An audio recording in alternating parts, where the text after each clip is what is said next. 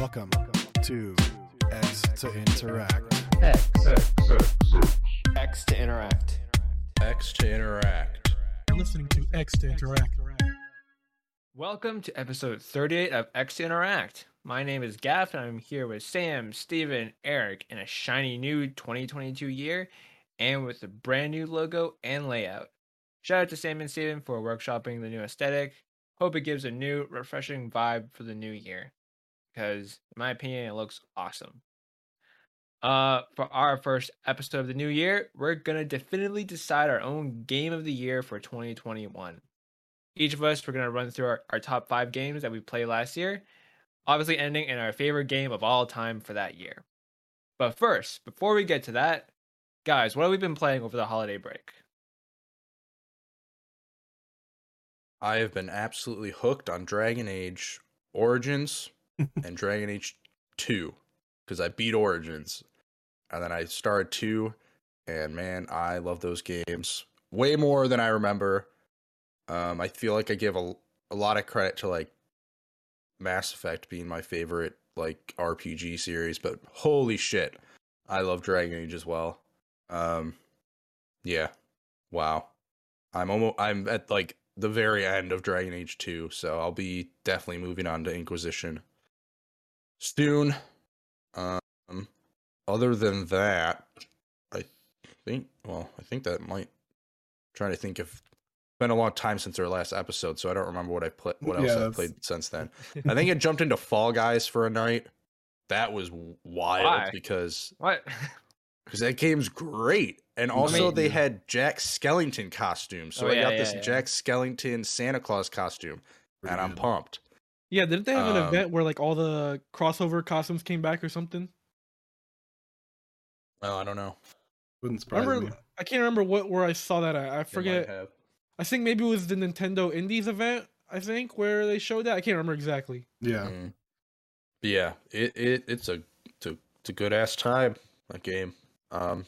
It's wild every time I jump back in, because I jump back in like once every like 4 months, and there's a slew of new mini games that I see in the scroll through wheel, and I just keep getting the fucking same ones over and over again, the fucking old ones. I don't understand it.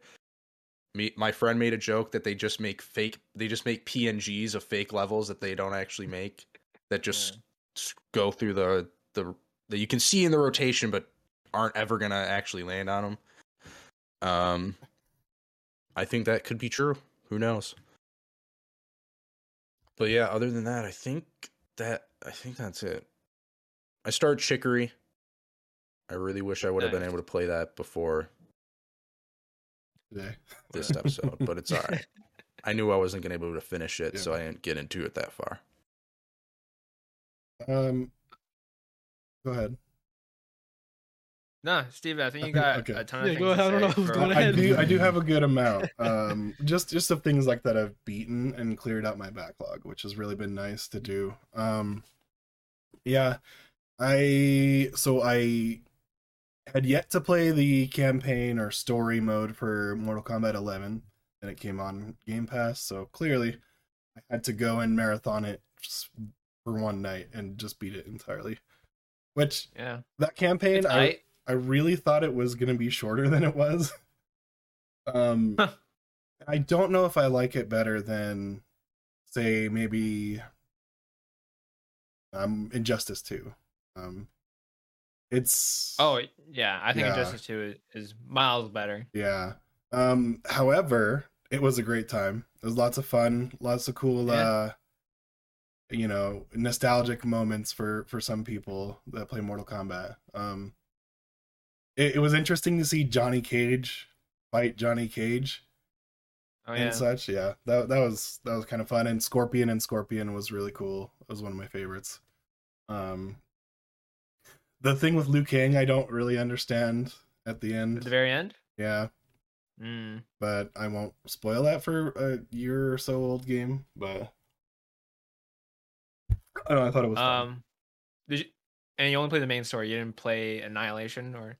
No, I didn't do any of the ultimate stuff. Okay.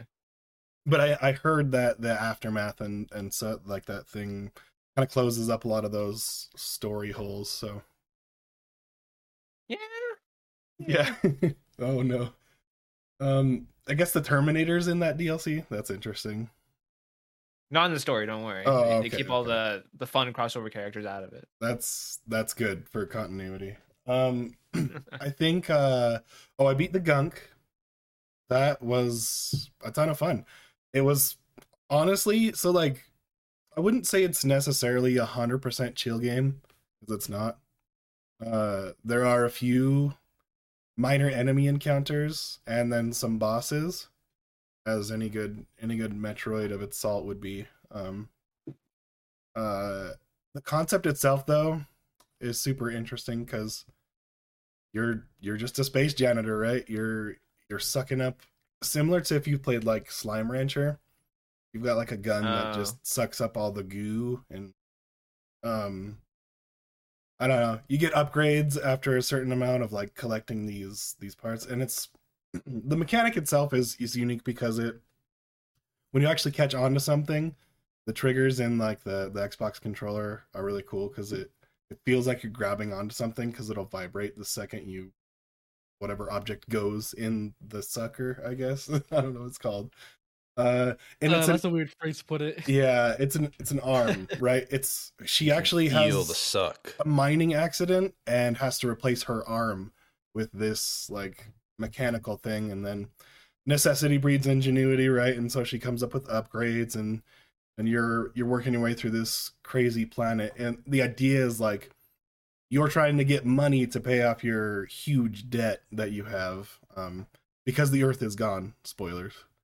So it's the dynamic between the two characters is really what kind of drives the plot forward. So, Fiona Nova again, like you said earlier on, shout out, did some great work there. Yeah, I'd say like after a second it did kind of get plotting. Like if you're marathoning a Metroid, I feel like it maybe could get, I don't know, depends on who you are. It is definitely a more laid back game. I don't know. If I had to rate it, I'd probably give it like an 8. It was a pretty great game. That's and higher than I was expecting. There's charming characters in there. It checks off all the boxes for me for that type of game. So, yeah, the Gunk. I know you like Metroidvanias. Have you played Fist Forged in Shadow Torch? I think is not. what it yeah, stands for. It's the one with the bunny. Yeah, I've got a robot fist. Mm-hmm. That game's fun. I haven't beat it. I might have to check it hard, out. But I also have to check out Metroid Dread, but my son owns my Switch, so until I get a new one, fair enough. I do want to play that game though, and I'll probably catch up on a lot of Nintendo this year.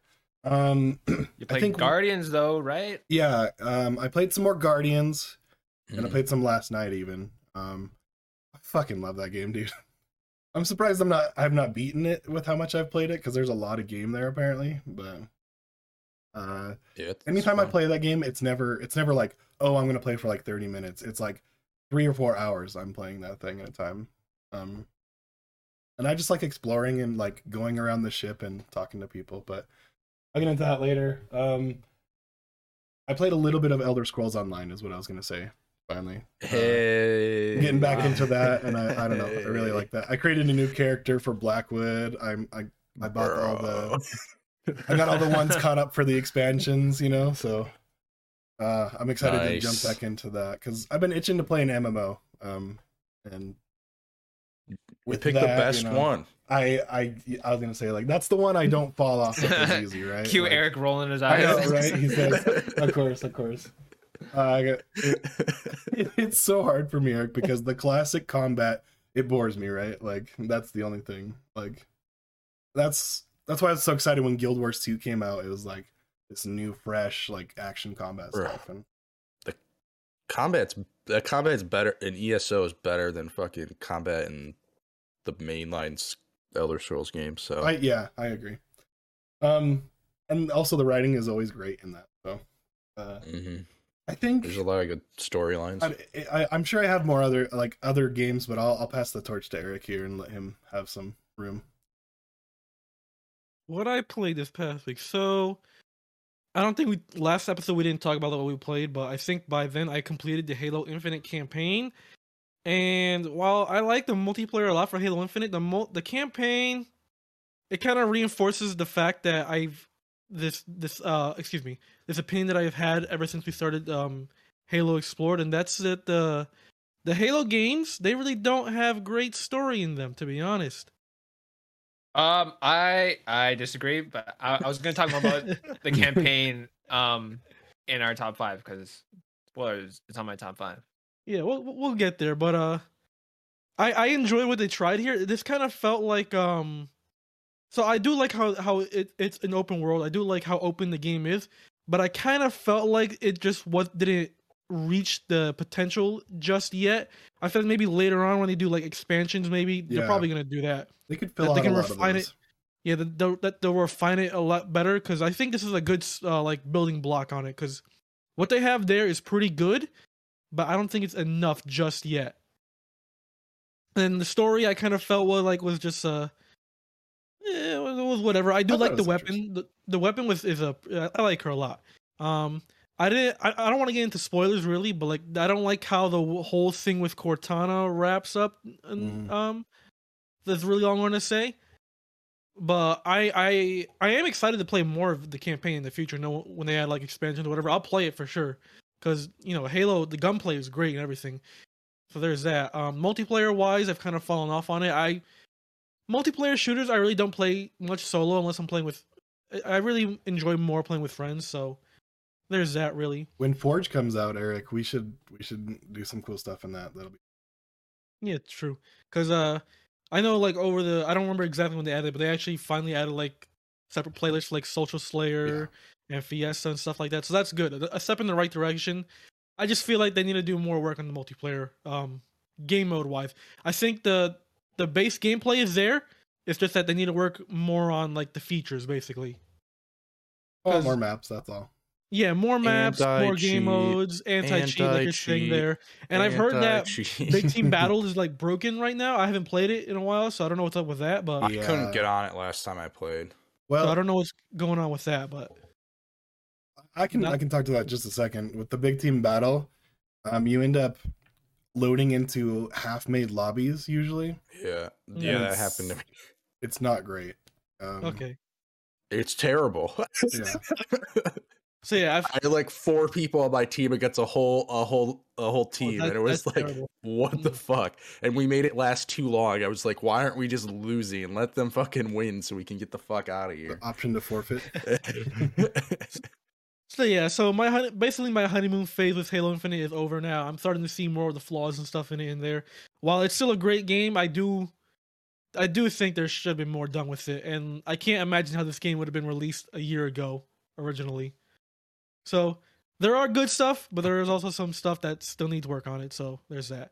I've been playing more SMT5. I'm slowly getting towards that. It's not a game that I'm really pushing myself to like complete really, because the story's just not there. It's honestly just like battle after battle, and eventually does get tedious and boring to me, honestly. So I'll just get to it whenever I get to it. To be honest, if I ever finish it, it's something that I guess I'll play whenever I want. I wish I could play it in handheld mode more, but the performance of that is just not great in handheld, to be honest. So it stopped me from playing in handheld. So there's that. I'm not gonna really go too much into that. And then for some stupid reason, I don't know why, I fucking downloaded Final Fantasy 13 on Game Pass, and I've been playing through that. That's funny. I don't know why the fuck I did it. I was like, I want to play 13 too, but because I played that before and I actually liked that game. But I was like, let me actually finish 13 since these games are enhanced on the new consoles or whatever. 13 is good. It's okay. It's better towards the latter half. I've played it before on PlayStation Now up to Chapter 9's boss, and I couldn't get past the boss there. So now I'm at Chapter 9 now on Xbox. I haven't reached the boss just yet, but I've been, I guess, enjoying it a little more. The combat system, honestly. I wish I was more active in the combat system. Yeah, because honestly, anyone listens to this, I know 13 people are like love it or hate it now in Return to the Combat, but auto battle just basically does most of the work for you, to be honest. And I feel like I have no reason to interact with it other than changing like the tactics, basically. So I'm gonna try and finish that and see how it is. I do want to like finish it and like get like a final opinion on it, but honestly, at this point, I'm just like, I just want to play 13 too. I want to get to there, but I want to finish 13 so I can get like the whole story. So there's that, and that's basically it. Obviously more Final Fantasy 14. The raid series came out last week, so I'm just doing the raids every week for that. Nothing too big on that right now. They're just waiting for the next major patch for that, where they start the new story in that. So I don't remember exactly when that's coming out, but whenever that is, I'll talk more about it there. So that's all I've been playing. My playing list is pretty short. Just a ton of Halo Infinite. I'm still playing it. I'm still playing every day. I'm level 68 in the battle pass. I'm gold Jesus 6 in Christ. ranked. I'm getting all the items in the new winter contingency event. That's awesome. I'm popping off every once in a while, and it's very gratifying. And I finished the campaign over the holiday break too, which I'll talk about when we go to our list of games later. After that, Pokemon. I finished the main story. I'm doing the post game. I'm rematching the gym leaders, and they're very, very hard. Like very hard. Yeah, I remember seeing the leaks of like, because I looked into the leaks about the pre-release and whatever, and people were saying like, yeah, there's like post Elite Four gym rebattles, and they're a lot harder. And I was like, oh, that sounds interesting, but I haven't gone back to the game since then. Yeah. I've made it to the.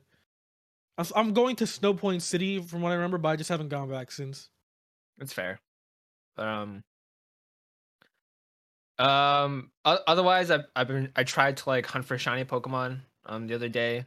It's a chore and it's something you gotta dedicate your time to, but I want to do it because I've never successfully done it before. I will do it.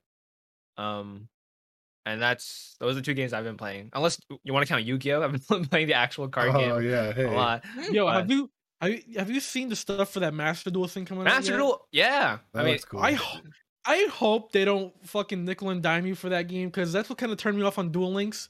Because bro. I love Duel Links, but like you have to put so much money into that game if you want to actually be good, and it's really annoying. It's like real life, dude. You gotta put a ton of money. I know, into but like I Yu-Gi-Oh. wish they would. I was talking about it in our Discord chat a while ago. I just wish they made like a Yu-Gi-Oh RPG where like you start from basic ass cards and then you like play duels against the NPCs and you get better cards over time. And, like you work your way up. I want a game like that again. That is fun. And so I downloaded Yu-Gi-Oh Tag Force on my Vita, and like I haven't played much of it, but I was like, this is what I want.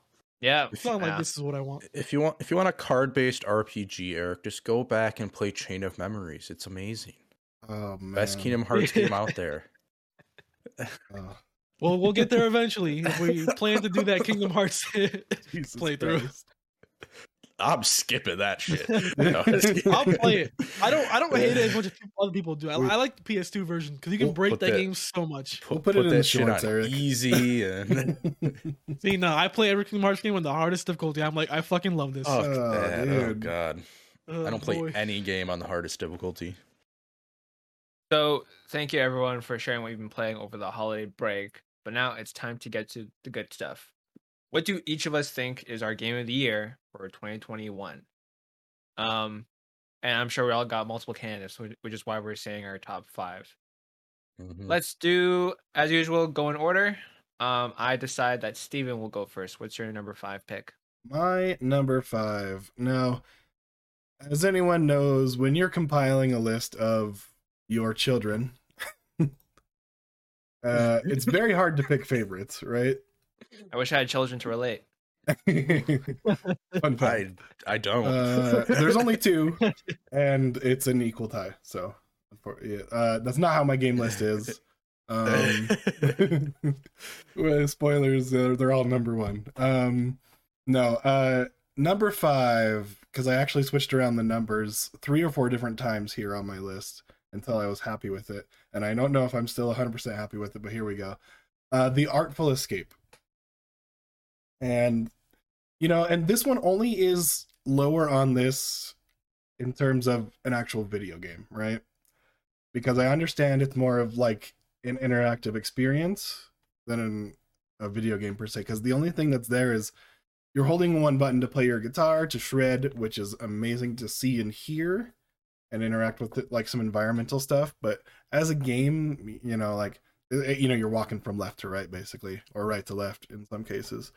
Um, soundtrack is amazing in that game. The visuals, there were times where my mouth was hanging open and I didn't even realize it. Someone walked in on me and they're like, "Close your mouth," and I'm like, "What do you mean?" And it doesn't happen to me very often for visuals. I'll say that. So, they're just the things they show in that game and the really positive reinforcement and messaging it has in that game.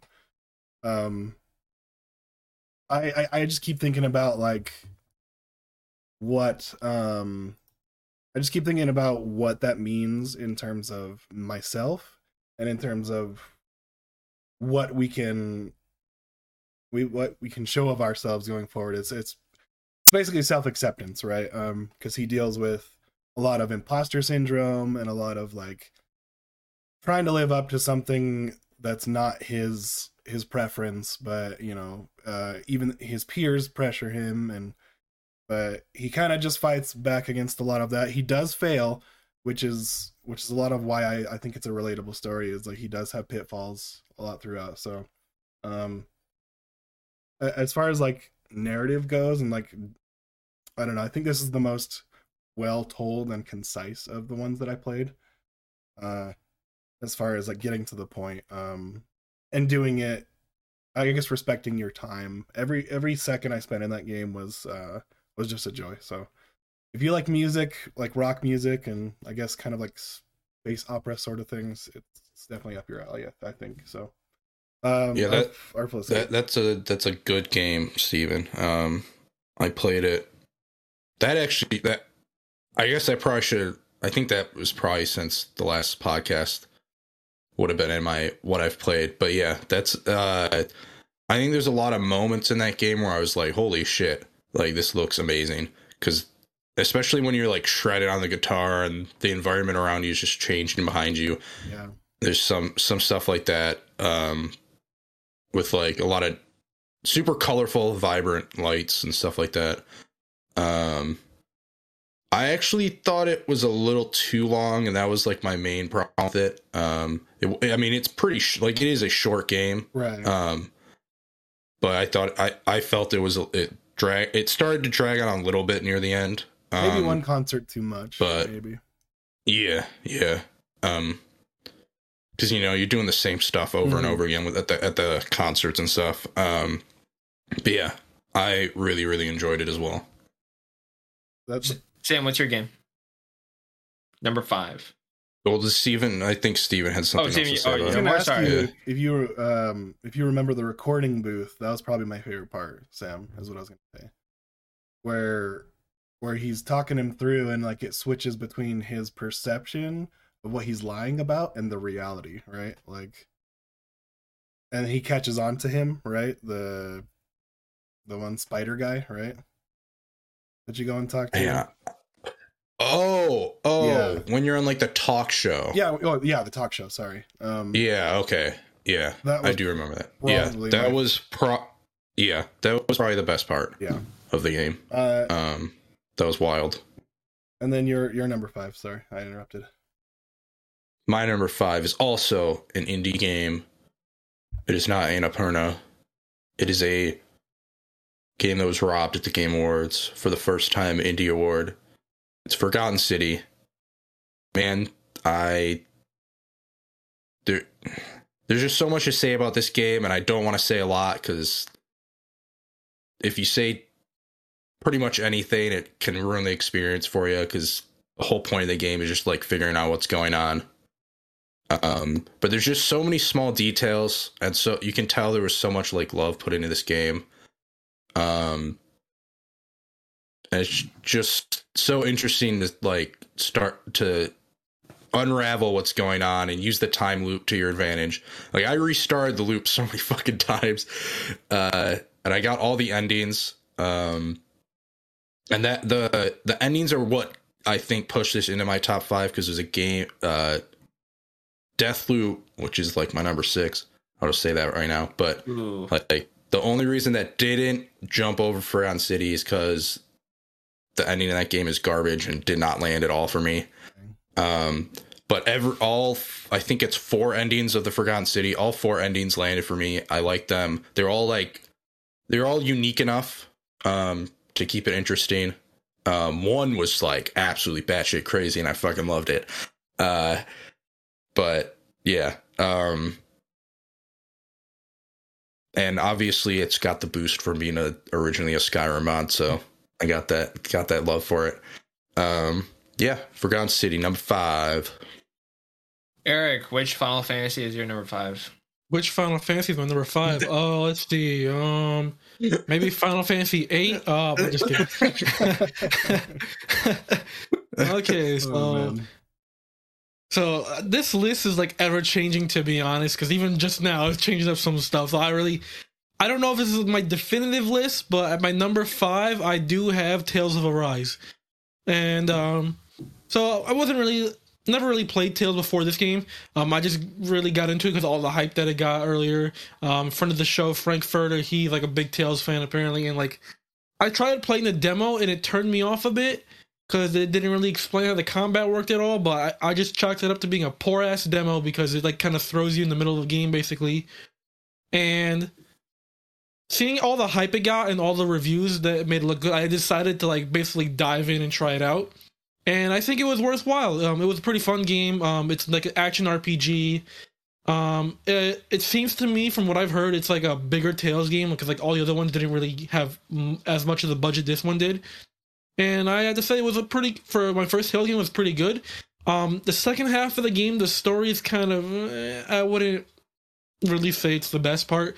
But like the entire first half was pretty good. I liked some of the characters; they're pretty fun. The voice acting in this game is pretty good. Like, there's some notable voice actors in there. Like, the main character is Ray Chase, who also plays Noctis in Final Fantasy 15. The other character, Shion, she's Erica Limbeck, I believe, who plays Futaba in Persona 5. Yeah. Jessie in Final Fantasy 7 Remake. And I know she's, like, in a whole bunch of other stuff, too. So, like, she's, like, up-and-coming, like, voice actor. So, like, I'm starting to hear her a lot more, too. So a lot in JRPGs, you hear her. So yeah, for sure. So yeah, I guess that's my number 5 so far. I don't really have too much to say about it because, like, you know, JRPG story is mostly the big part of those. So don't really want to go into that. Of those, Eric, real quick. I wouldn't say it's open world, more like open areas, basically, where you're just going from area to area and they're like more open. Combat's pretty. I like the combat a lot. Some of it is I don't know how to explain it because like some of it I wish. I really don't know how to explain this because each character basically has specializations in different stuff they can. Excuse me, in different stuff they can do, and so like your main character Alphen, he can like he has like a flaming sword he can use. And you can use him to do like big damage to enemies. Shion, she's good at taking care of like flying stuff, etc., etc. And so like I like the way that each character has specializations, but I feel like at times like you kind of have to wait for a certain character to be off cooldown to attack him. Like, I guess it's half and half on that. But when they're in battle, they are very chatty. Like, there is a lot going on in battle, and they talk a lot, and they sometimes repeat the same stuff over and over again. So you might hear that again on my list. Oh boy. especially stuff that you already know. They're like, oh yeah, Shion could take care of flowers, and I'm like, yes, I know that. I've played this game for like 25 hours already. I know what she can do. You don't have to remind me. And then and then like bosses, I feel like after the first main area, the bosses especially are like HP sponges. It's like when you're in normal battles, you can like stagger the normal enemies and like do combos against them. Bosses, not so much. They really don't stagger that much. They're basically HP sponges, and it's really annoying because in normal battles I played on hard mode because the combat just felt too easy. But then when you go to bosses, it's just way too hard. So they like drop it down to normal. So it's like the balancing on that was a little weird. I didn't really enjoy that part, but it was still a great game nonetheless. And I'm interested to see the next Tales game because from what I've heard, I think it's been like 5 years since the last Tales game. And they usually put out Tales games a lot from what I've heard. So interested to see where they go from here now that this is like also like the most popular Tales game there is. Thank you. My number 5 is Persona 5 Strikers because that's a quality ass game. Soundtrack bangs, presentation bangs. It's very consistent with the PlayStation game, except it's on a Switch, which is like pretty crazy when you think about it. Well, I played on PlayStation. That Okay. The characters, they still got so much heart. The little computer girl, I forget her name. It's been a while. Sophia. Sophia, yeah. Her story it packs a punch, and I'm very surprised the quality of her writing. Otherwise, it's just a fun time, and it's a miracle it runs on the Switch because there are all these particle effects and a bajillion enemies, and you're fighting all of them at the same time, and it's crazy. But your game still manages to, your Switch still manages to display it all. And yeah, I don't have much to say about it. I just had a really, really good time playing it way back in February. And yeah, it was February. That's why it goes into my number 5.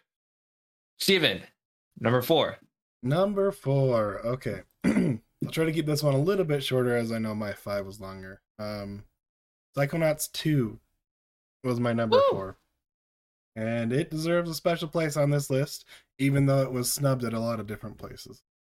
Art style, the boss encounters, the whole levels basically being based on like psyches and different I guess issues they were having with them, and then changing after the fact, right? Making incredible decisions to as far as like inner character writing and quips and things like that.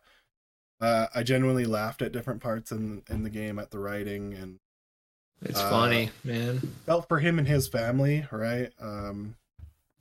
That was interesting to see more sides of that. Sorry, like a closer look at him and his actual family, which they're part of the circus, essentially like a roaming circus. Each have their own unique thing, and it was cool to see the relationship between all of them develop a little further too. So, the twists, never mind you, were really cool. I want to say I expected the twist, but I didn't. The big one towards the end. I'm not gonna go into spoilers. I wish we could at some point, right? For some of these. There's a lot of things to talk about in terms of what it means for, like, is it going to be the last Psychonauts probably for a while, I would say. Granted, this one took 15, 16 years to come out, so yeah, this was originally that Kickstarted. It's something similar to it. I think I forgot the name of it. I think it was like Fig or something like that. Yeah. I don't know. I really enjoyed this.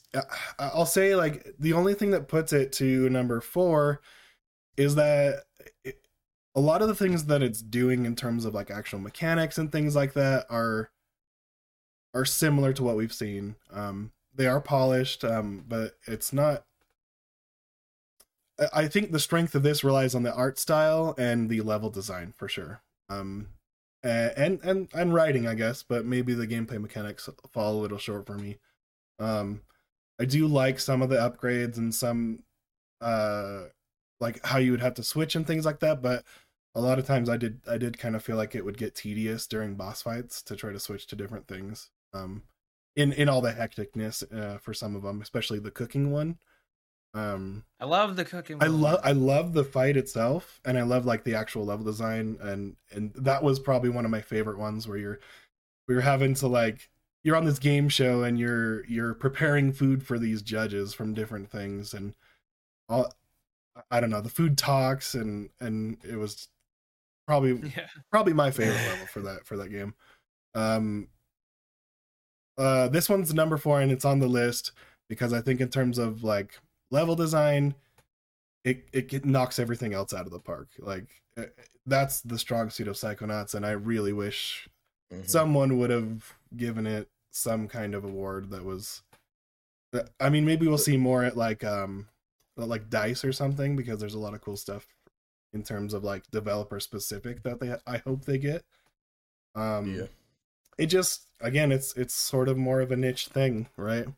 Double Fine often works in that space, and I wished, I was hoping that this would propel them a little more forward, and I think it has, but maybe not enough for some people. The gameplay is what held it off of my list. I just don't like the way it feels, like the way the platforming feels. The cooking level was almost threw me over the edge because I was just getting so frustrated with some of the Interesting. platforming. The platforming, yeah. Like it's still like it's definitely better than the first one, but like playing it immediately after the first one, I was like, wow, this doesn't like, it doesn't feel like the upgrade it should have been, I guess. For like I know it's a small studio, I understand that, but it's also been what, 15 years, you said, 20 years, something like that. I believe like 16, but yeah, it's Yeah. with the regards to the platforming, I don't think many games get 3D platforming correct. No, You know, they don't. It's really hard. Yeah. Mario Odyssey comes the closest as of late that I can think. And even that, there's a lot Yeah, of the sections camera where I'm like, are you issues fuck- and yeah. So it's difficult, but I do, like I said, it belongs on my top 5. Sam, number 4. Oh, my number 4 was also on my list. I don't know where. It was on my list during the halfway through the year episode and game of the year so far. That thing. It's Life is Strange: True Colors. Yeah. I actually, me and my brother were hanging out in the basement a lot this past over the holidays since he was home for the holidays, and he was playing on his computer, and it just made me realize how much I really loved it. As I was sitting by there watching him go through it, I just easily Alex Chen is my favorite character from the Life is Strange series now. She's like trying to fit into this, trying to find a home because she's an orphan. She's always been trying to make people happy instead of like focusing on herself. You kind of go through that throughout this whole thing. And I know I said in the game of the year so far that I didn't think the landing or the ending landed as much as I wanted it to. I still think it wasn't as good as it could have been, but watching my brother play it again, I was like, wow, I liked it a lot. I think I liked it a lot more watching it a second time. But yeah, there's a few moments in this game where it's just like I like broke down. It's just a great game. It's a great experience. I recommend it to everyone. Even if you don't like these types of games, because I think this is probably the best one of these types of games. It's the best Life is Strange game. Yeah. And I'm kind of surprised it's not higher in my list. Yeah, it's only number 4. Yeah, but there's 3 games that just absolutely blew me away this year. So, all right. And this is the 4th one that blew me away. I think the top 4 are like really solidified in my mind. I think once I get to 5 with the Forgotten City, it's a little like questionable, but yeah, absolutely loved it. And the side characters are great again. I think it was, I don't want to say it was Donut. I don't know. That Life is Strange series in general just keeps kicking ass with its side characters. I think it has some really good side characters for the main character to play off of, and the power is just super interesting. The power, I think this power is way more interesting than time travel, because like time travel is super overdone. And I mean the second one you had the Force, so yeah. not much said to be about that. I need to not finish much the to be second said one about still, that. man. It's good. I'm hit or miss, bro. That was my favorite ending, I will say. The second one had my Okay. favorite ending. That might push me through because I was like, the series. I was like, where is this going after they got dropped Yeah. off by the hitchhiker? Well, Yeah. the guy in the car, basically. Mm-hmm. Oh wow, so you're only in like episode 2, probably. Yeah. Yeah. I just kind of fell off of it pretty hard, but Mm-hmm. Yeah, Yeah, Eric. it starts kind of Oh, slow. Sorry. Number 4. Well, a game that someone here already mentioned. And that person is Gaff at Persona 5 Strikers at number 4.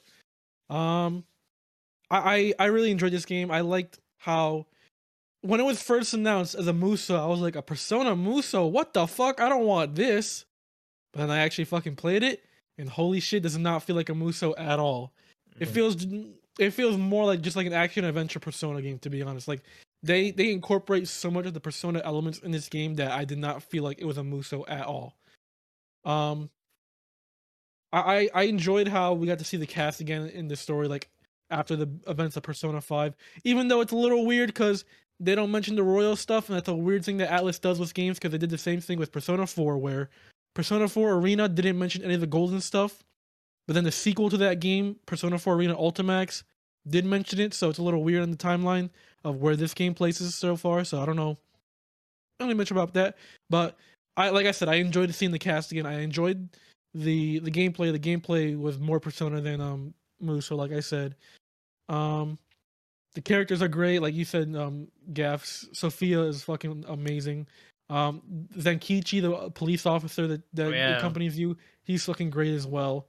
I also just like love seeing how the characters like kind of grew over time that we saw them from Persona 5. Yeah, I was about to say Persona 4 for some reason, but I also love how, small spoilers, they let Riju say fuck. Fucking love that part. Oh yeah, he does. Yeah, because in Persona 5 they just have him.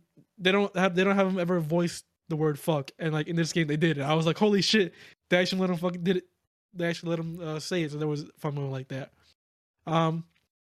Me being the person I am, I got the platinum for this game. The platinum kind of made me not enjoy the game as much as I did because it was a little grindy, that's for sure. But I was like, nah, I'm close. I'm gonna get this fucking platinum, so I did. But it is a pretty bullshit platinum, I am gonna say, that's all. But I got it, and yeah, number 4. Enjoyed it. Waiting to see what's next for the Persona 5 cast, you know? Maybe like one more game, I assume, before Persona 6, something like that. Casino Royale.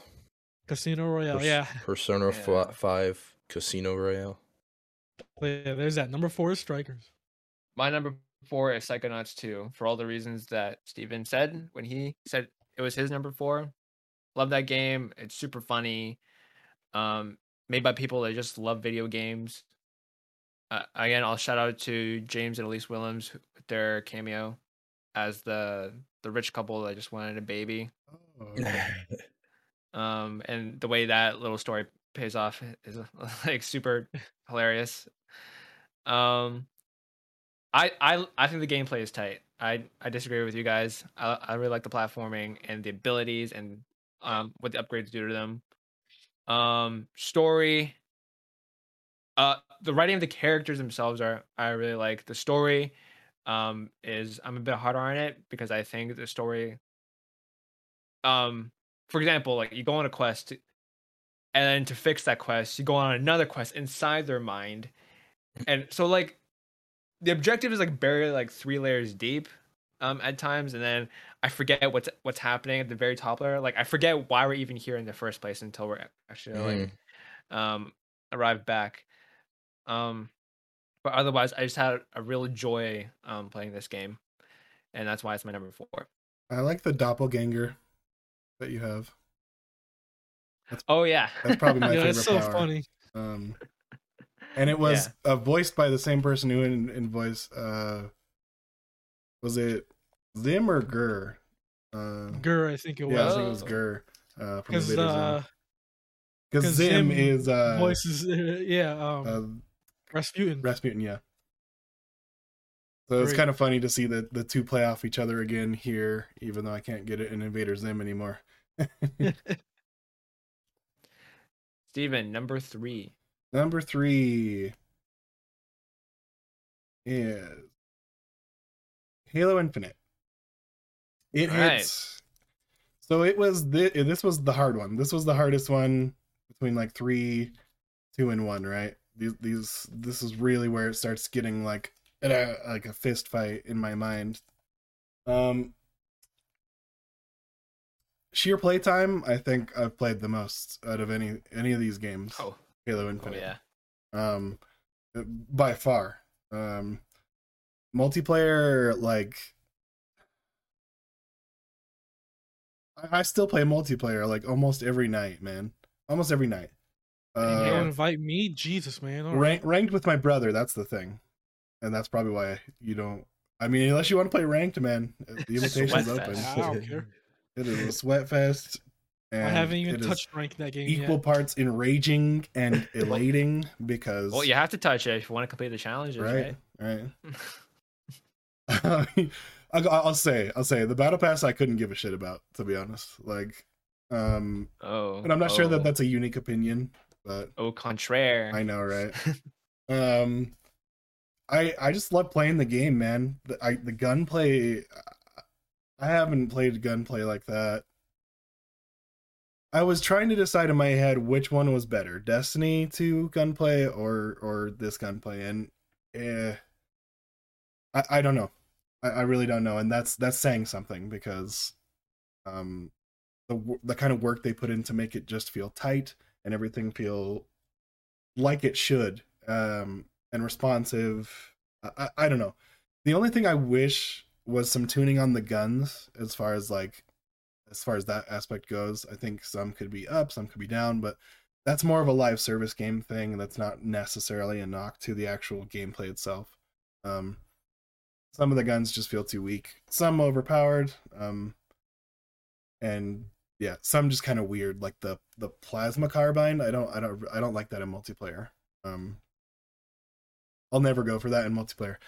However, that being said, multiplayer, even though it was the largest chunk of time I played on the game, I probably spent 30 to 40 maybe hours on campaign, right? Really, that's a long time. Huh? Well, I did a lot. I played on higher difficulty and I kind of suck. So I'm good at the multiplayer, but not so great at the campaign, which was kind of weird to me. But I played it on heroic, and I thought it was pretty damn difficult. Oh yeah, and maybe that's where I think it could use a little tuning as far as like, I don't know. Kind of felt like I was playing Legendary at times on previous Halo campaigns in heroic on this one, if that makes sense. Those Jackal snipers, bro. Yeah.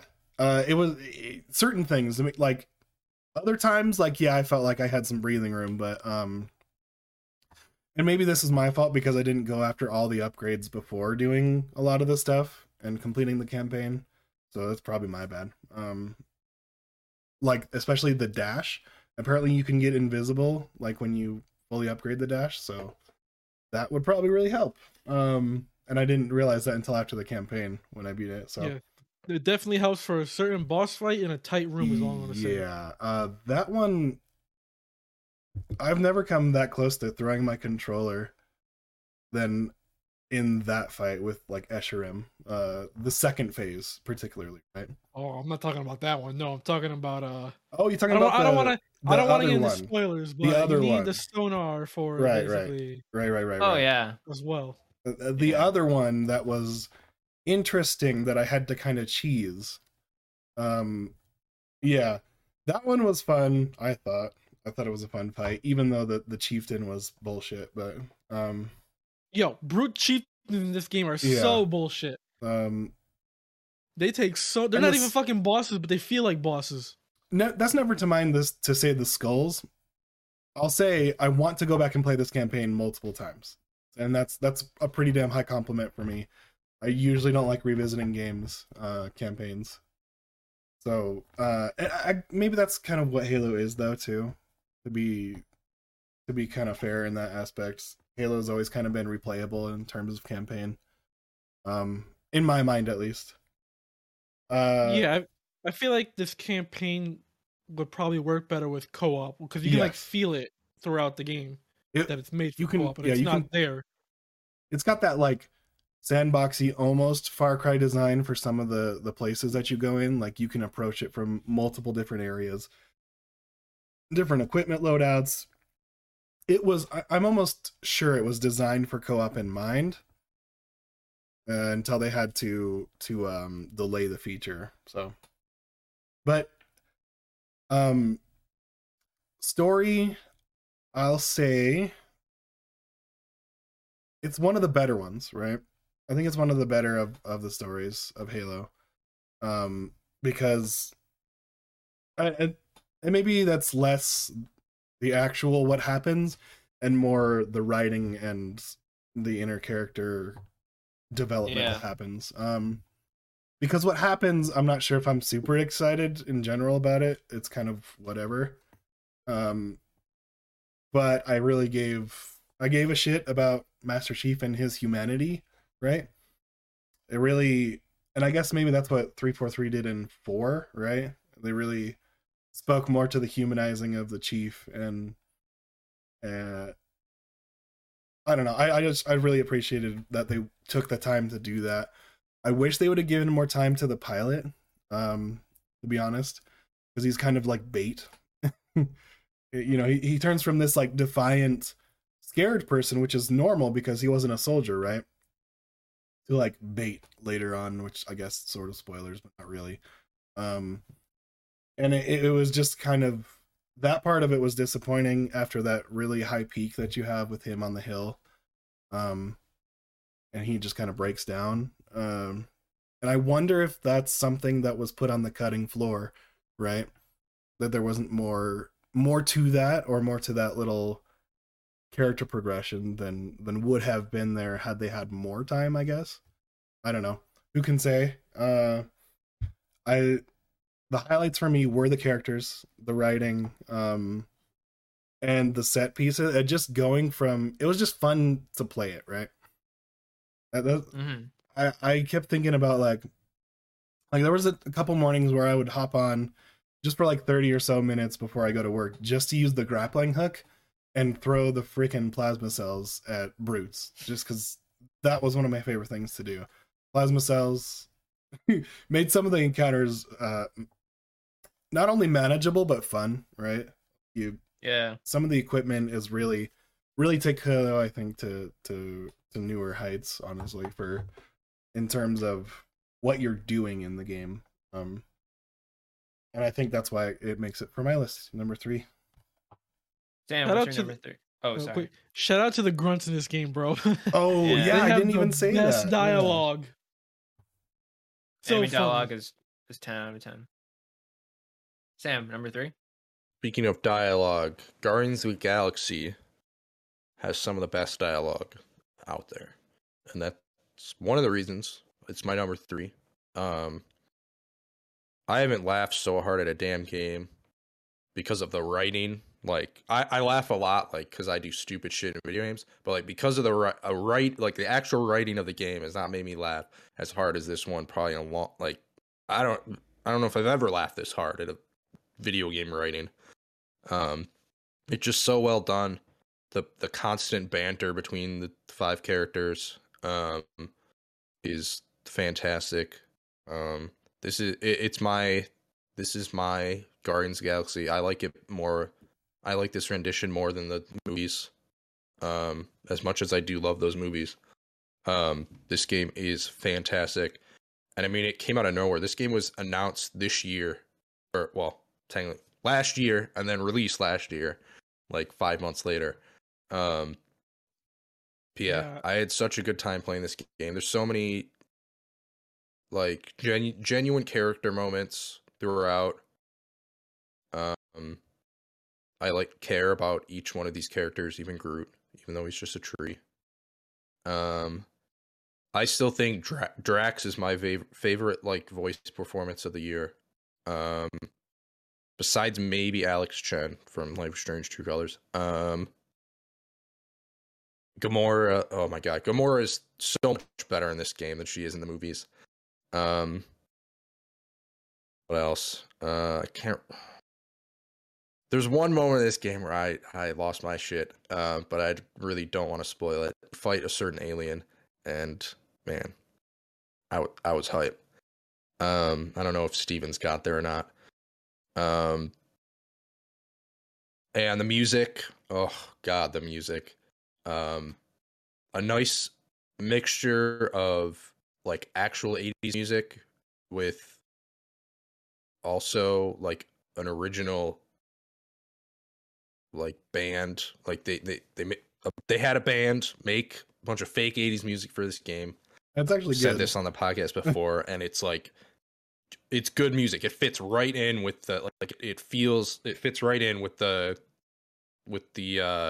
like licensed music that they have throughout. And like you have when you're on the ship, you have like a computer or like a, I don't know. There's an interface where you can change the song. Jukebox, and so basically. Yeah, jukebox. Jeez, that's the word I was trying to look for. Jesus. And you can change it to like any of the licensed songs, and you can change it to any of the original songs that were written, like the original rock songs. And yeah, man, the music just absolutely slaps. Sometimes I would just sit there and listen to a song while I was on the ship, and just like try not to like activate the next cutscene or something, just so I could listen to the rest of the song.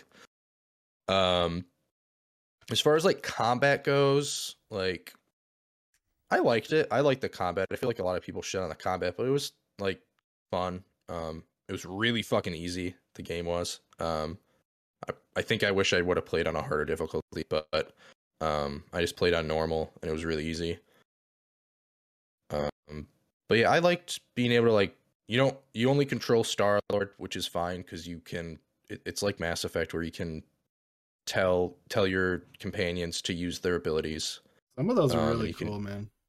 Yeah, and you can kind of create different combos, like when you use different characters' abilities together. I think each character has 4 abilities, if I'm thinking correctly. I believe so, yeah. Or they might have 4 and then like an ultimate or something. I can't remember. But they have 4 or 5 abilities each. I like the combat. It obviously wasn't like, it doesn't feel the best combat wise, but whatever. I had a damn good time playing, fighting everything in the game. The costumes, there's so many, like, I still think Spider-Man does Spider-Man PS4 does the costumes probably the best out of any like superhero game. But this game I think is a close second when it comes to costumes. They're littered throughout. Give you a reason to kind of explore the levels to collect the costumes. And there's some that are really cool. There's a couple that I was like, whatever. I don't really feel any way about. Yeah, I absolutely had a blast playing it. And I think if it was a little more polished, it probably would have been up a spot or 2, even into number 1. But it has that Square Enix love, where it's jank sometimes, but yeah, a little bit. Well, speaking of, Eric, what's your next one? What was that? Square Enix? My turn? My turn? No, it's Psychonauts 2 at number 3. Oh, Okay. Nice. We've already talked about this game a lot, but yeah, I saw like I kind of went through like a Psychonauts binge, I guess, this year. It wasn't really a binge, it's like a couple games, but played Psychonauts 1 on the Xbox. Played the VR game. It was like a 4-hour thing. It's not too long. And then played this, and I got all the achievements in this game and stuff.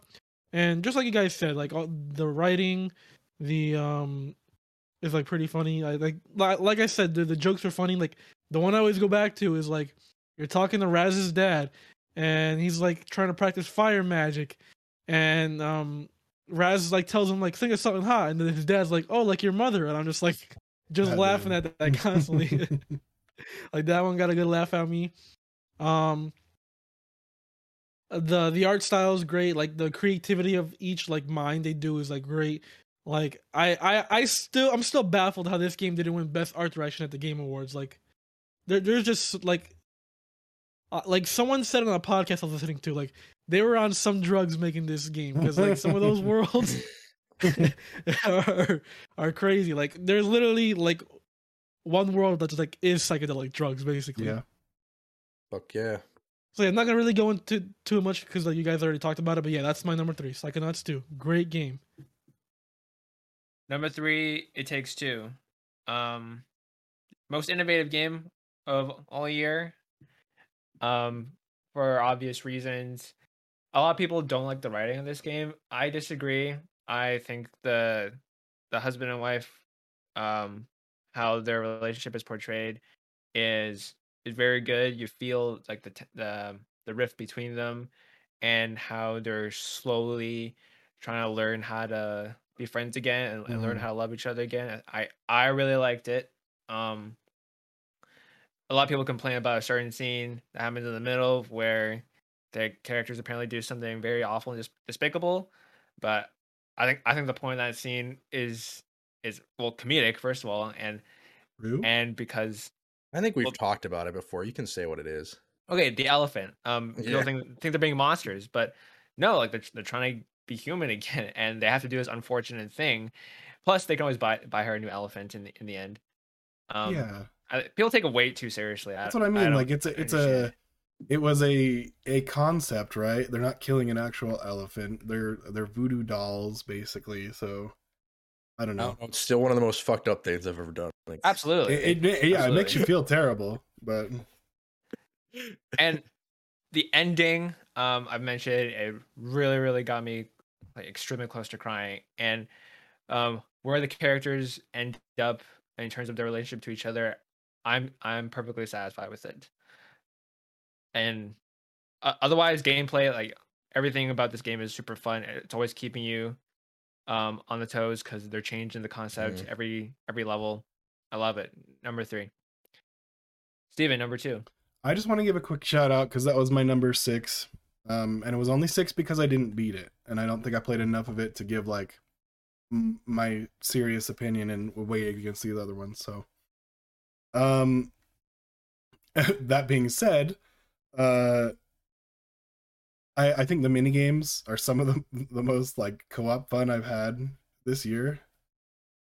I really like the mini games. Of course, I played them with my 10 and 7 year old, so like we're just giggling, laughing, trying to beat each other's scores, and like the whack-a-mole one, particularly of note, was just we spent like almost an hour just playing that damn mini game, trying to beat each other's scores.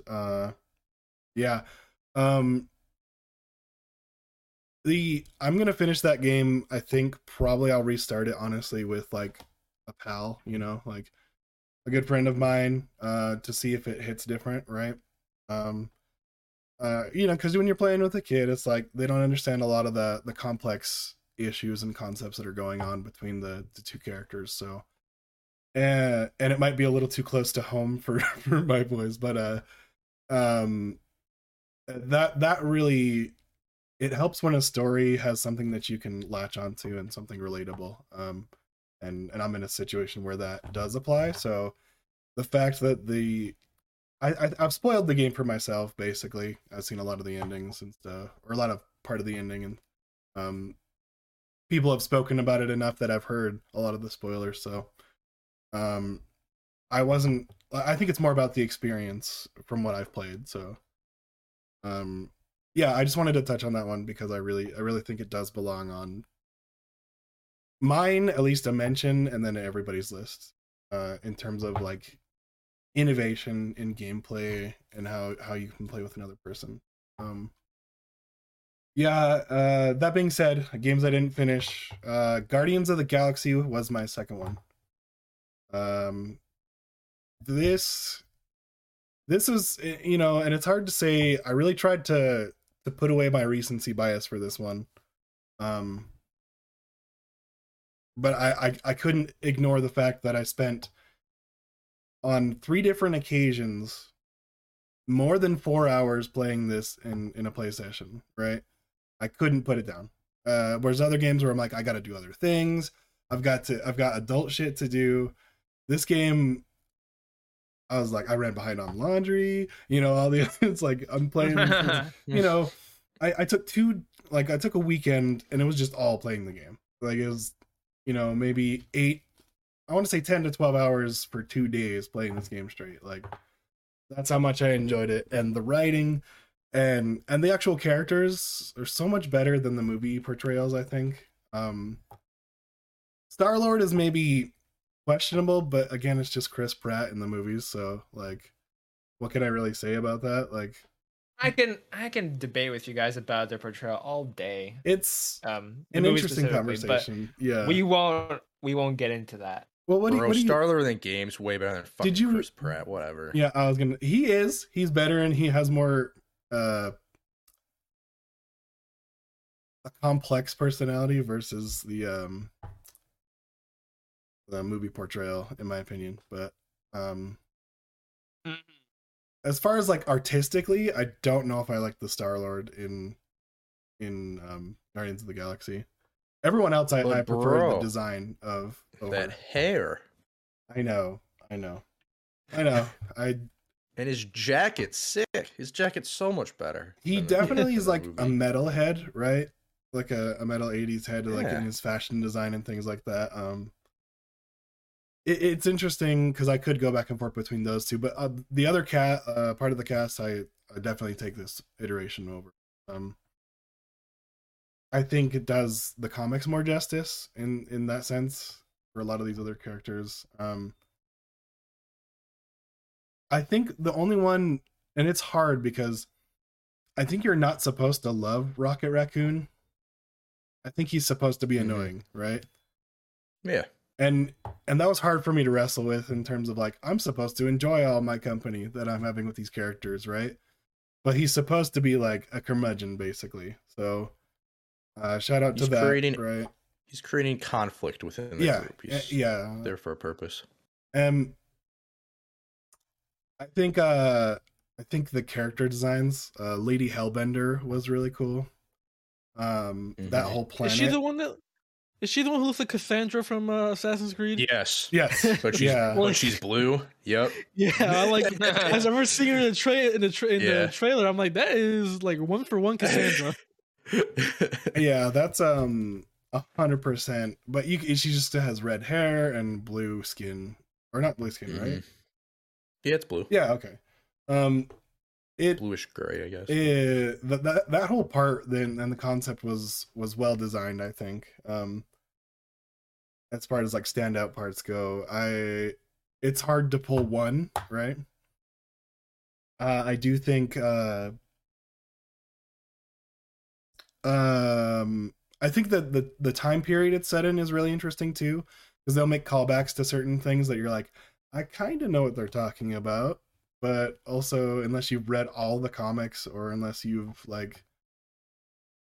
deep into that lore, you're kind of just on the fringes of, well, this is kind of what's going on, but I don't know exactly the plot, and that kept me going as far as like exploration, right? So you pick up these little collectibles, which was one of my favorite things to do so far in the game. Is you pick it up, right, and then you put it down, and then someone will walk in, like Gamora, right, and you'll have this lengthy conversation with the different characters on the ship. And I haven't had something like that, at least that I gave a shit about, since probably Mass Effect 2. And that maybe that's a cheap way to look at the game and kind of, it's kind of like Mass Effect 2 in that sense, but it is. It's very BioWare. Yeah, and That's I think why you're it's onto one of the something reasons I there. love it. Like So- it's very old BioWare, right? Mhm. Before this Andromeda, before all of that. So maybe that's kind of where I latched onto, but really the writing carried this game forward. Like you said, I laughed multiple times. I'm not finished. I think I'm maybe a little over halfway through the game, because I had to play other games like Halo Infinite when it came out, and I got sidetracked. And I came back and I'm like, wait, why did I wait so long to play this damn game again? Yesterday actually. So I can't wait to finish the game. Yeah, you definitely haven't gotten to the best part then. There's some crazy stuff going on with the plot. I'm super interested to see, and that's the most I can say about every game this year I've played. This is my favorite story so far. This is my like actual story wise. I'm most interested to see what happens next than any other game. So yeah, I think as far as like the press it got when it first was announced. People thought it would be rough. People thought, and it does have some rough edges. I ran into some where I couldn't continue. Like when you're doing the huddle, they would just sit there and they wouldn't say anything and they would just stare at you, and the music's playing in the background. So it was kind of funny. But I had to reload my last checkpoint. But I never ran into anything like that. I just ran into like, you know, well, I didn't really run into like bugs really, just like janky movement. It was so like, yeah, I was gonna say like Star-Lord's movement, right? It's a little bit stiff, I guess is maybe the right word. Yeah. Are you playing mouse and keyboard or controller? Wait, guys, I think we should move on to number 2. Yeah. Next person. But yeah, it's a great game, Guardians of the Galaxy. Sam, number 2. My number 2 is It Take-Two. Man, what a game! What a fucking game. The level design is great. It's constantly changing. You don't get too bored of what you're doing because it's. I already said it's constantly changing, and just you have to work together, man. And it's so cool. All the platforming, having to like use your different tools and abilities. And you know, you never have the same ability. Each person has a different tool set and that you have to use and work together. My favorite was when it turned it into essentially Diablo or Minecraft dungeon. Yes, that part was awesome when it turned into a fucking isometric RPG. Oh my god, that was fucking sick. Yeah, that was dope. And then I think this game, so with that, it reminded me like Kingdom Hearts 3 is constantly doing like trying to like add like gameplay elements and stuff throughout the game. But then it just like pops up a tutorial every time it like introduces something. It's really obnoxious when I'm like fucking 7/8 through the game and I'm getting a tutorial like how to play the game. Like, it's fuck off. Like, I should already know how to do everything in the game. Like, I don't need a pop-up. So like, and this game does that so well where it's like introducing new things, but it's all, you don't need a tutorial because it all like kinetically works the same, like within the system of the game. The mini games, man, fuck those mini games. My friend kicked my ass at like every single fucking one. I think I beat him in one mini game, and I don't even remember which one it was because I think he beat me first, and then we played it again, and I beat him. Yeah, I sucked at those mini games. But yeah, I liked the writing as well. But I really wasn't in it for that. I was in it for the gameplay. I think from a gameplay perspective, this game is super tight and just super innovative. Really fun. Really, really fun. Eric, number 2. Number 2, the only Nintendo game on my list, not my list, but my top 5, Metroid motherfucking Dread. Woo! If you told me like last year that Nintendo would put out a 2D game for $60, it'd be a hit, I'd be like, you're crazy. But I was wrong. This game's fucking great. I've only did one playthrough. I want to go back and play it again, but there's just so much to do right now. And this game just got me even more hyped for fucking Metroid Prime 4, to be honest, because like, I fucking love how this game fucking plays. Like, it's so smooth, it's so fast paced. I love how just Samus moves throughout the entire game. Like, she's so powerful yet not slow and bulky. Like, I don't want to say like Master Chief, but like kind of like Master Chief, because like, even though he has a grappling hook, there's still like he has like a little like weight onto him. You know what I mean? Samus is just like agile and just like can like move circles around you while just kicking your ass, and I fucking love it. The music in this game not so memorable, to be honest, but like just the fucking I loved how how this game is how am I gonna fucking explain this? I love how this game is fairly difficult, but in a fair way, which is why I say fairly. Like at times you will get your ass kicked, but like when you get it down, like when you get the pattern down, you know what to do. It clicks, and you're like, okay, now I'm getting the hang of this. And like that final boss, oh my god, took me a couple of attempts to do it, but when you get it down, it feels so fucking satisfying. It's so great. Like if you haven't played this game, you gotta fucking play this game. This game is fucking great. And I can't believe that fucking 2D Metroid is back. I just want more. I want more Metroid now, man. Like, Nintendo needs to put out that Prime trilogy this year. I need a fucking trailer for Metroid Prime 4 again. This game was fucking great. One day we'll get it. One day we'll trailer get it. or anything. Yeah. I need more Metroid. Like, I don't understand how this series went like appreciated for this long, man. Like, Metroid usually doesn't sell well, and like that's a big crime. Yeah. I can't. I'm like interested to see like what the sales are for this game when Nintendo does their financials, because it had to sell like at least 3 million, right? It has to. I hope so. I hope so. I need more Metroid. This game's so fucking good. And hopefully they can put the Metroid Prime trilogy on Switch. Yo, honestly, right? Please, Nintendo, right? Please. My number 2 is Forza Horizon 5 because it is the most video gamey ass video game of all time, and I love it for it. It's pure dopamine, and even though I haven't played it since like end of November because I had to play Pokemon and Halo, like I can't understate just how much fun Forza is. It's the most beautiful game of the last generation, in my opinion. In terms of, if you're looking for photorealism, then go no further than Forza. Cars, I like cars. I'm a very amateur car enthusiast, but wait, that's an oxymoron. I'm an amateur car liker. You're a fan. How about that? Yeah, God. So seeing cars I think are cool and being able to drive them when I'll never drive them in real life. That's awesome. Xbox, thank you for continuing this game, and I can't wait for what Playground does next. Steven. Neither can I. Game of the year. Fable. My game of the Fable. year. Wait, no, whoa.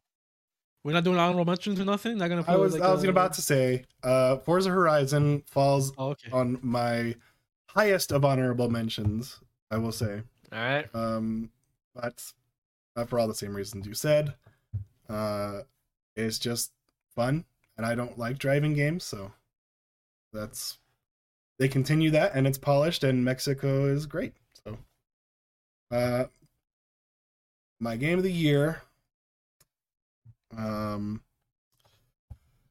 Yeah, this.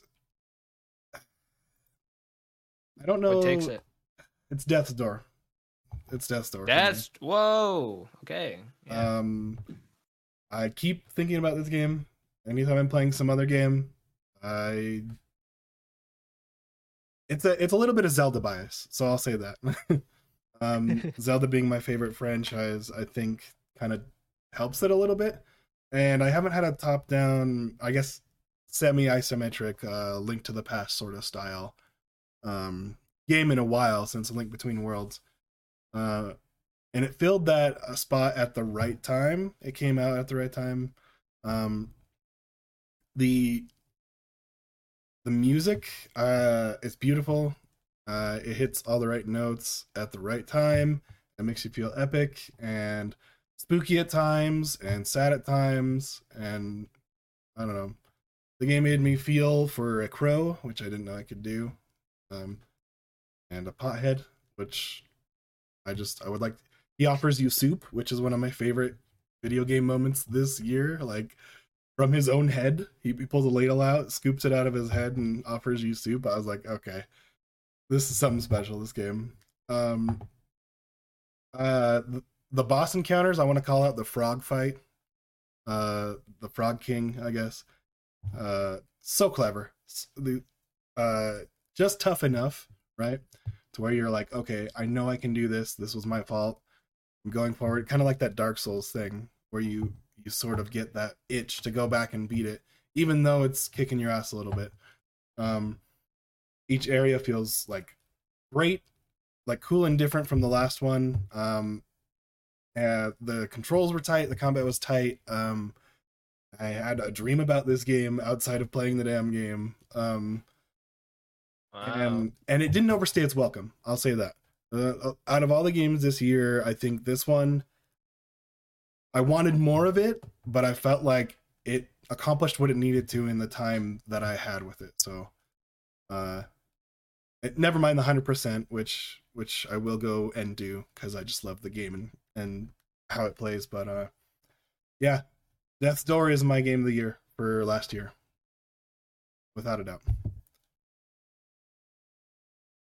Sam, honorable mentions, and then your game of the year. Well, I have one game that I want to shout out as an honorable mention, and that's fucking Scarlet Nexus. Man, that game is fucking Wow. wild. Absolutely wild. It doesn't give a fuck that it's wild. It is great. The combat is really, really fun. I will say that. If you're looking just for a game with a great combat system, Scarlet Nexus, baby. If you're looking for a game that has coherent and easy to follow writing, don't play this one. Maybe play Kingdom Hearts, because I think that makes more sense than this game at some points. Yikes. Okay. The first Kingdom Hearts, all right. That one's a little easier to follow. Yeah, that's really the only one I want to shout out because we've already talked about Psychonauts. Obviously, I like Ratchet and Clank a lot. And Hot Wheels Unleashed. Fuck yeah! Right. Had to be said. Just the fact that that game exists, I'm just happy. But my number one is also Death's Door. Oh my god, I had such a blast playing this game. Everything Steven said is correct. The Frog King fight is, I think it's my favorite boss in the game. It's just really creative. There's only one boss in the game which I was just like, this is fucking nonsense, and that's the abominable snowman. Oh I know that god, fight was yeah. complete bullshit, made no sense. I don't even know how I beat it. I felt like all the other ones had a strategy to them. I never figured out if there was a strategy to that fight. And pull off any of the secret was able to ones, beat the him. secret techniques to beat the bosses? did I look them up? No. Did you pull off any of them? Like, Oh, yeah, I did. with the pot lady? For yeah. the pot lady and the frog king. Yeah, Yeah. I did both of those. I forgot about those. Yeah, that's also cool. There's like kind of ways that you get achievements if you do it too, which is cool. Yeah, snowman fight, bullshit. And yeah, art direction. Oh my god, there's one boss fight in this game which is all black and white, and it is amazing. And like the little side characters like Pothead, and when you meet Death, Undertaker too. No. It's kind of cool. Like the what? the Undertaker, like the guy Yes. who tends to the graves. Yeah. Yes, the grave digger or whatever his name is. Yeah, he's great. All the little crows in your office, kind of being dicks to you. A little bit passive aggressive. Yeah, I can't say enough about this game. I have several of the songs in my Spotify. I absolutely adore the music in this game. And yeah, I think I talked about last episode how much I like Link's Awakening, the remake, and man, this just scratched every itch there, and like, I think this is way better than Link's Awakening. Just from considering Link's Awakening's kind of old game, and there's some moments where it's like, what the fuck am I supposed to do? There's not any in this game. It's pretty easy to figure out like where you're going for the most part. There's a couple spots you might get lost, but like, I don't think you'll be looking for a guide or anything. No, I never had to, which was in nice. this game. Yeah. And I never felt the need to look for a guide. It's like Link Awakening, I didn't look for a guide, but there were moments where I was like, I wish I didn't commit to not looking at a guide for this game. But this one, man, I think like a lot of people say this year was like kind of weak. There was no masterpieces or whatever. Like, I completely disagree. I think this is a 10 out of 10. This year was in a my great year perspective. for games. Yeah, I think this probably would have been my game of the year for the past. Oh, and maybe not last year. I was about to say, but then I forgot Final Fantasy VII Remake's a thing. That was fast. So But yeah, Death's Door choice 10 out of 10. Sam approved. Eric, say your honorable mentions before you say the game that I think we're all gonna think you're gonna say. Honorable mentions to Mass Effect Legendary Edition. Don't need to explain it. It's a Hey. trilogy of fucking great RPGs. There you go. Final Fantasy VII Remake Integrate, that DLC, short but sweet. And call a shout out to that. Don't need to play that. What? Oh, you still need to play I that. said I still need to play that. Nier Replicant, remake of the original Nier, great music. I think I would like Automata a little more than Replicant, just because Replicant, to get all the endings, it is a little repetitive, but there's that. I do want to call out Super Mario 3 World and Bowser's Fury, specifically the Bowser's Fury part, because that was fucking great. And I can't wait to see what they're gonna do next with the fucking the next 3D Mario game. I can't wait to see what they're gonna do with it. But anyways, my number one game of the year is The Legend of Zelda Skyward Sword HD. No, I'm just kidding. It's of course Final Jesus. Fantasy. Damn. Of course, it's fucking Endwalk, Final Fantasy 14 Endwalk. Like, if you know me, you know me. And I don't have to explain this again. Like, I'm not gonna really go much into it. It's the Avengers Endgame of Final Fantasy 14. Like, it's a whole build-up of, like, 11 years of story being wrapped up in this one expansion. Like, they and I say they do it pretty well. There are fucking hype moments. There are fucking moments to make you want to cry. I really don't have anything else to say. Like, you get so invested. Let me rephrase that. The benefit of this game being an MMO is that you get so, like, you spend so much time with these characters that you get invested, and that it pays off for sure at the end of this expansion. And it could be a little bit of turn off if you're trying to get in, because that's a lot of hours of gameplay. Like, I think I have like over, I believe the last time I checked it was like over 700 hours of gameplay just the game alone. But that's not just story, that's other side stuff like the raids and stuff as well. But I would say like this is one of the best Final Fantasy stories in general. And maybe when the servers eventually go down one day, I hope they can make like an offline version and like streamline it, because this is a game that people have to experience. Like, yes, it takes a while because it is an MMO, and like there sure are a lot of like filler and padding and stuff, but like when the highs hit, they definitely hit. And I'm glad that I stuck with this game as long as I did, because it was definitely worth it in the end. And I'm excited to see like where they're gonna take the story now. Whenever that next major patch comes out this upcoming year, I wonder like if it's gonna be like a smaller scale story, or if they're gonna start building up a new 10-year long saga or whatever. So shout outs to them, to Yoshi P and his team at Square Enix, because they did a damn good job at this. And music too. Fucking music's fucking fantastic. Awesome. And then to end it off, my game of the year, or actually my honorable mentions, Super Mario Party, most amount of laughs I've ever had with my friends all Ugh. year. I forgot to mention that. I played that, got my ass kicked by my parents. Fuck that shit.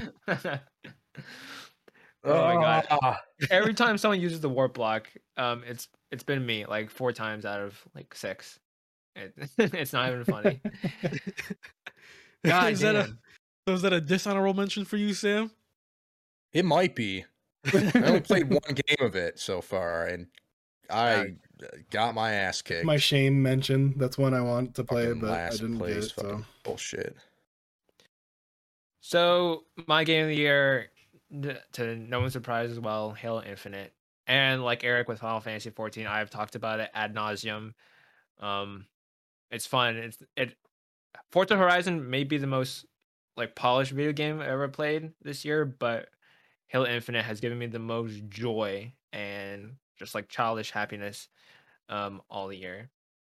Especially because I just finished the campaign. And the story for me is number 2. Behind Halo 4.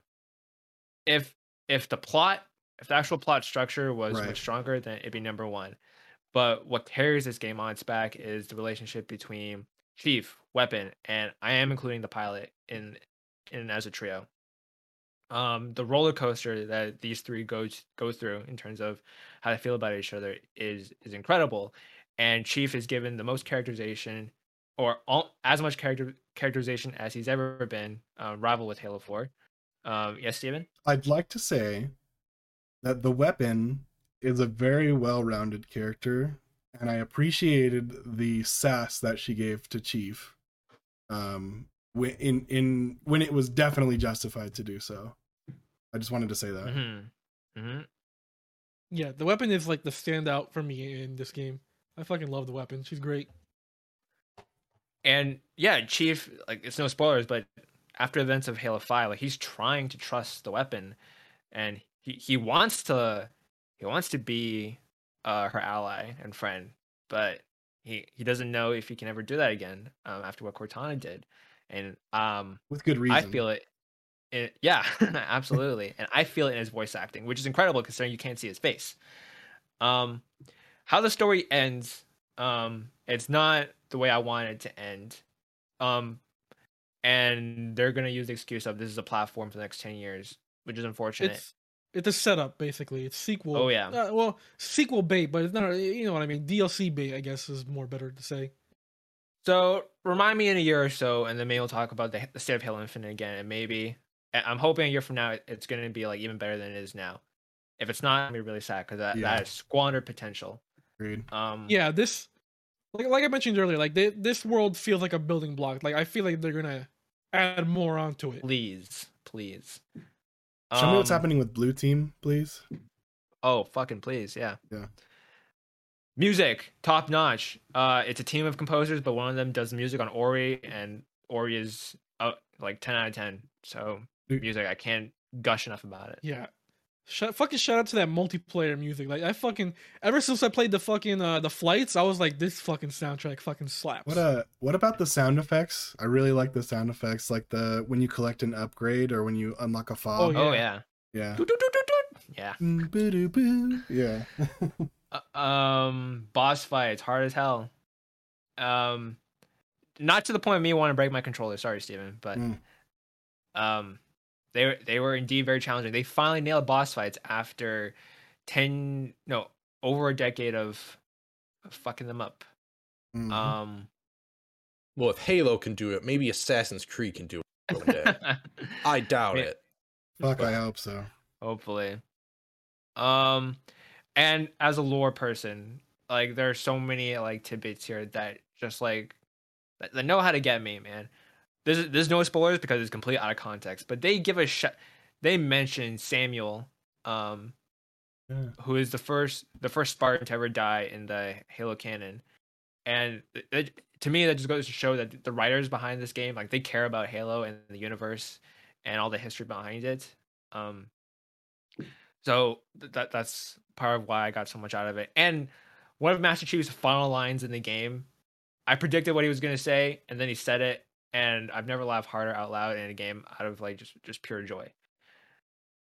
So Halo Infinite, yes, it is incredibly flawed. It is not perfect. There are many reasons why you may not like this game, but I love it, and that's why it's my number one.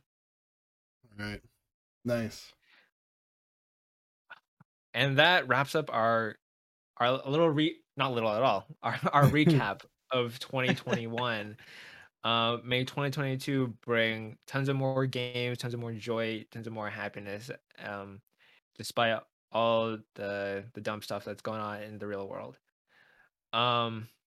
Next week, I think we got a bunch of cool ideas coming up in the coming weeks. We're trying to do a fantasy critic. That'll be an episode. Predictions for what the year is going to bring us. That'll be another episode. And me personally, I kind of want to do a year in review for each of the big three as well.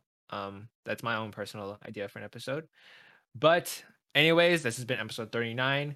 Follow us on Twitter, on Instagram, TikTok, and subscribe to our YouTube. Which now has shorts on YouTube. Shorts. We're Eric put out a short. One short so far, but yes. Yeah, Eric put out a short more of those surrounding the Final Fantasy 16 delay, and that was very good. Shout out to Eric. Thank you for following us through this our first year, and let's hope 2022 brings even more success. Until then, I've been Gaff with Steven, Sam, and Eric. Thank you. Have a nice day. Bye. Hey guys, Happy New Year's. See you next. I was gonna say